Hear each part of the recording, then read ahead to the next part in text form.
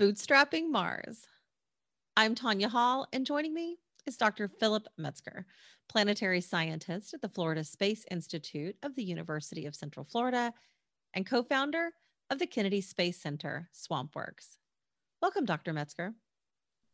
Hi, Tanya. I'm glad to be here. It's great to have you as always. Give us a quick summary of your work with NASA and the exploration of our solar system. Okay, so I work on technologies that interact with the surfaces of planets other than Earth. So mining, manufacturing, construction, using the materials that are available on the moon, Mars, or asteroids. You took a term that many in the audience use, bootstrapping, and applied it to colonizing other planets. Explain what it means in that context. Okay, yeah. So there have been a number of studies over the decades trying to figure out how can we get human beings into space so that we're no longer bound to a single planet, so that we can have a more vibrant civilization. And there were some studies done by Gerard K. O'Neill back in the 1970s through 1990s, where he looked at having humans working in space, where the humans are literally there in vast numbers doing manufacturing. But his estimates was that you would need like 10,000 people living in an orbital facility for it to break even economically. And so the question is, how do you get enough investor funding to build a space station that holds 10,000 people with their homes before you ever start to make money? And so it was not really a doable do. Then in the 1980s, NASA did a study. It was at NASA Ames, their summer study, where they said, let's don't use humans, let's use robots. So maybe we can build a self-replicating lunar factory where each factory builds two more factories. And then over a period of a few decades, it grows to this gigantic industry.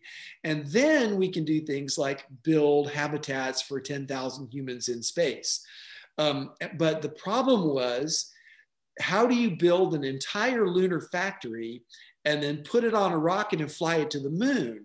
It ends up being the same problem. You've got to convince enough investors, we're going to build a whole factory and then fly the whole factory to the moon, and you just can't convince anybody to put money into that scheme.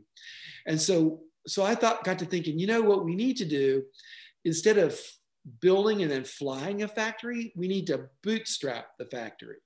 So we're going to start simple. We're going to build a little bit of stuff, and then we're going to launch a little bit of stuff, and then build a little, launch a little, build a little, launch a little, until eventually you've got a factory. And the benefit of doing it in a bootstrapping approach is you're solving the tech problems incrementally as you go along. Now, the challenge is we still have to find a way to monetize it. We've got to produce revenue as you go, but there are ways to do that. There are things you can do. There are products you can produce on the way towards having a full-scale factory. It still ends up being an economic problem. And so we're still working on what are the stepping stone business models to getting to the full factory. But we think it's a much more doable challenge if we look at it this way. If we're going to bootstrap Mars, what raw materials does it offer as building blocks? Okay, so Mars is a very diverse planet, just like the Earth is. It has a long geological history. We can tell it used to have water. There's evidence of an ocean. There's evidence of rivers and runoff channels. There's also a lot of strata in the geology. And so we know that there's a lot of resources there on the planet. The water is, a lot of the water is frozen into the soil and frozen in the polar caps, and there's diverse minerals all over the planet. And so we're already working, NASA is already working and funding researchers like myself to develop technologies that will utilize those resources. Just one example, a few years ago, NASA gave me a grant to work on using the clay minerals that are available at certain locations on Mars and try to come up with a technology that can use those clay minerals as a building material. So we had a contract where we studied the use of clay for 3D printing in the Martian environment. Should we attempt to bootstrap a Mars colony? I mean, how long might it take before that colony could be continuously occupied? Okay, so first of all, I'm going to say we try to avoid the word colony because there's a lot of sad history here on the earth. And we prefer to use terms like settlements or communities in space. My friend Michelle Hanlon from For All Mankind prefers calling them communities in space. But so, and also with that, it's not just a change in terminology. We want to make sure that whatever we do in space is going to be just for all humanity. We want to ensure that we have participation from all and that we're creating a future which is bright for humanity. But in order to develop these communities of people living on Mars or elsewhere in the solar system, we need to, I think we're going to start with robots. We're going to send robots ahead to start doing the mining and start doing the manufacturing, start producing habitats so that when humans get there, we have a place to live, building landing pads, start to build up the commodities like rocket fuel so that we can have transportation going to and from the planet, start to put energy systems on the planet. Now, here's an interesting idea that we don't talk about enough, in my opinion. There's been a lot of work on beamed energy, on how we can beam energy from the Earth, from orbit down to the Earth in order to revolutionize the Earth. But I think we should develop beam energy systems for Mars as well. We could use resources from asteroids to develop the energy systems off the planet and make it a very scalable, large-scale energy supply to beam energy down. And then we can start to bootstrap industries on Mars, just like we talk about bootstrapping on the moon. And by having a lot of energy available and having self-replicating factories, we can build up infrastructure on Mars very rapidly. And we can even talk about terraforming Mars within a reasonable amount of time, I think. Do humans have the physiology and mental ability to live much of their lives off Earth? Oh, that's a good question. So it's a very tricky question because a lot of the research is going on now. The two main issues are radiation and gravity. So radiation, we can manage radiation by simply putting radiation shielding around you. But radiation shielding here on the Earth is in the form of a very thick atmosphere. So we get bombarded by cosmic rays, and those particles interact with the atmospheric molecules, and they break apart into a shower of smaller and smaller particles, and very little of that reaches the surface. So we're protected. If you want to have an equivalent amount of mass, and you want to make that shielding out of soil, you're talking about maybe 10 meters thick of soil. But nobody wants to live on Mars under 10 meters of soil and live their entire life underground. So there are a lot of different approaches. One approach is biologically, maybe we can trick out our immune system to find and repair cancers, precancers in our body so that we're just more tolerant to radiation.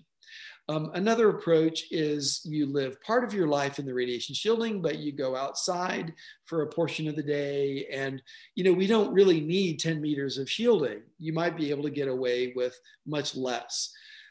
So that's one of the issues we're dealing with. Another issue that I mentioned was the gravity. And there's just not much you can do to increase the gravity of a planet, So personally, I like the idea of living in space in a gigantic habitat that can rotate, where you can create as much artificial gravity as you want. And then you can commute to the surface of the planet to do mining and manufacturing.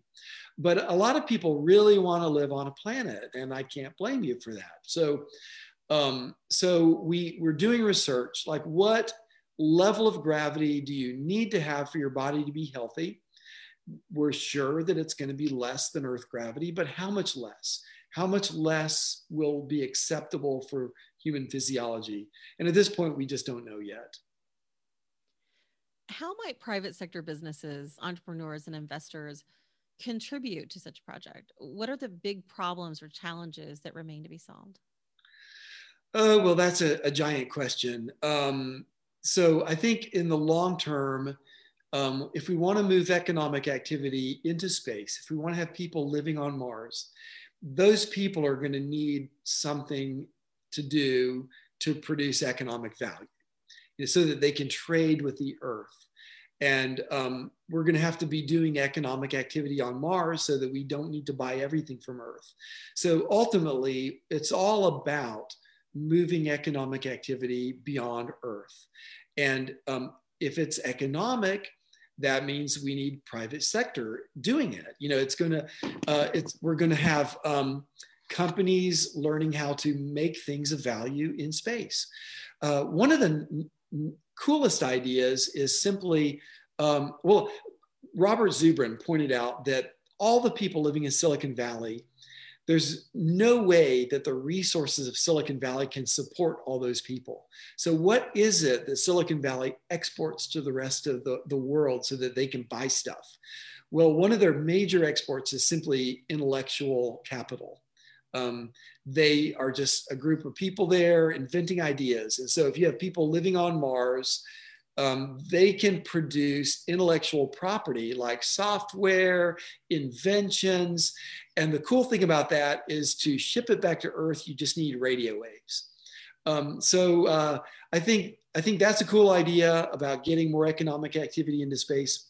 But to get back to answering your question, what is it that the industrial world can do to participate in this? It's really everything. Everything we're doing in the economy is contributing to space. But if you want to be more particular, I would say the key issues are robotics, machine learning algorithms so that robotics can be more autonomous, manufacturing technologies that allow us to do manufacturing at small scale with unique resources, with less human intervention. I think those are some of the key technologies. Dr. Philip Metzger, planetary scientist at the Florida Space Institute of the University of Central Florida. Thanks for joining us again, Philip. If somebody wants to follow you, maybe they want to find out more about the work that you're doing, what's the best way they can do that? Well, I think the best way is probably through Twitter at Dr. Phil Till. All right, we'll do. Thanks again for your time, Philip. And find more of my interviews right here on YouTube, iTunes, and Spotify, or at tanyahall.net. Thanks for watching.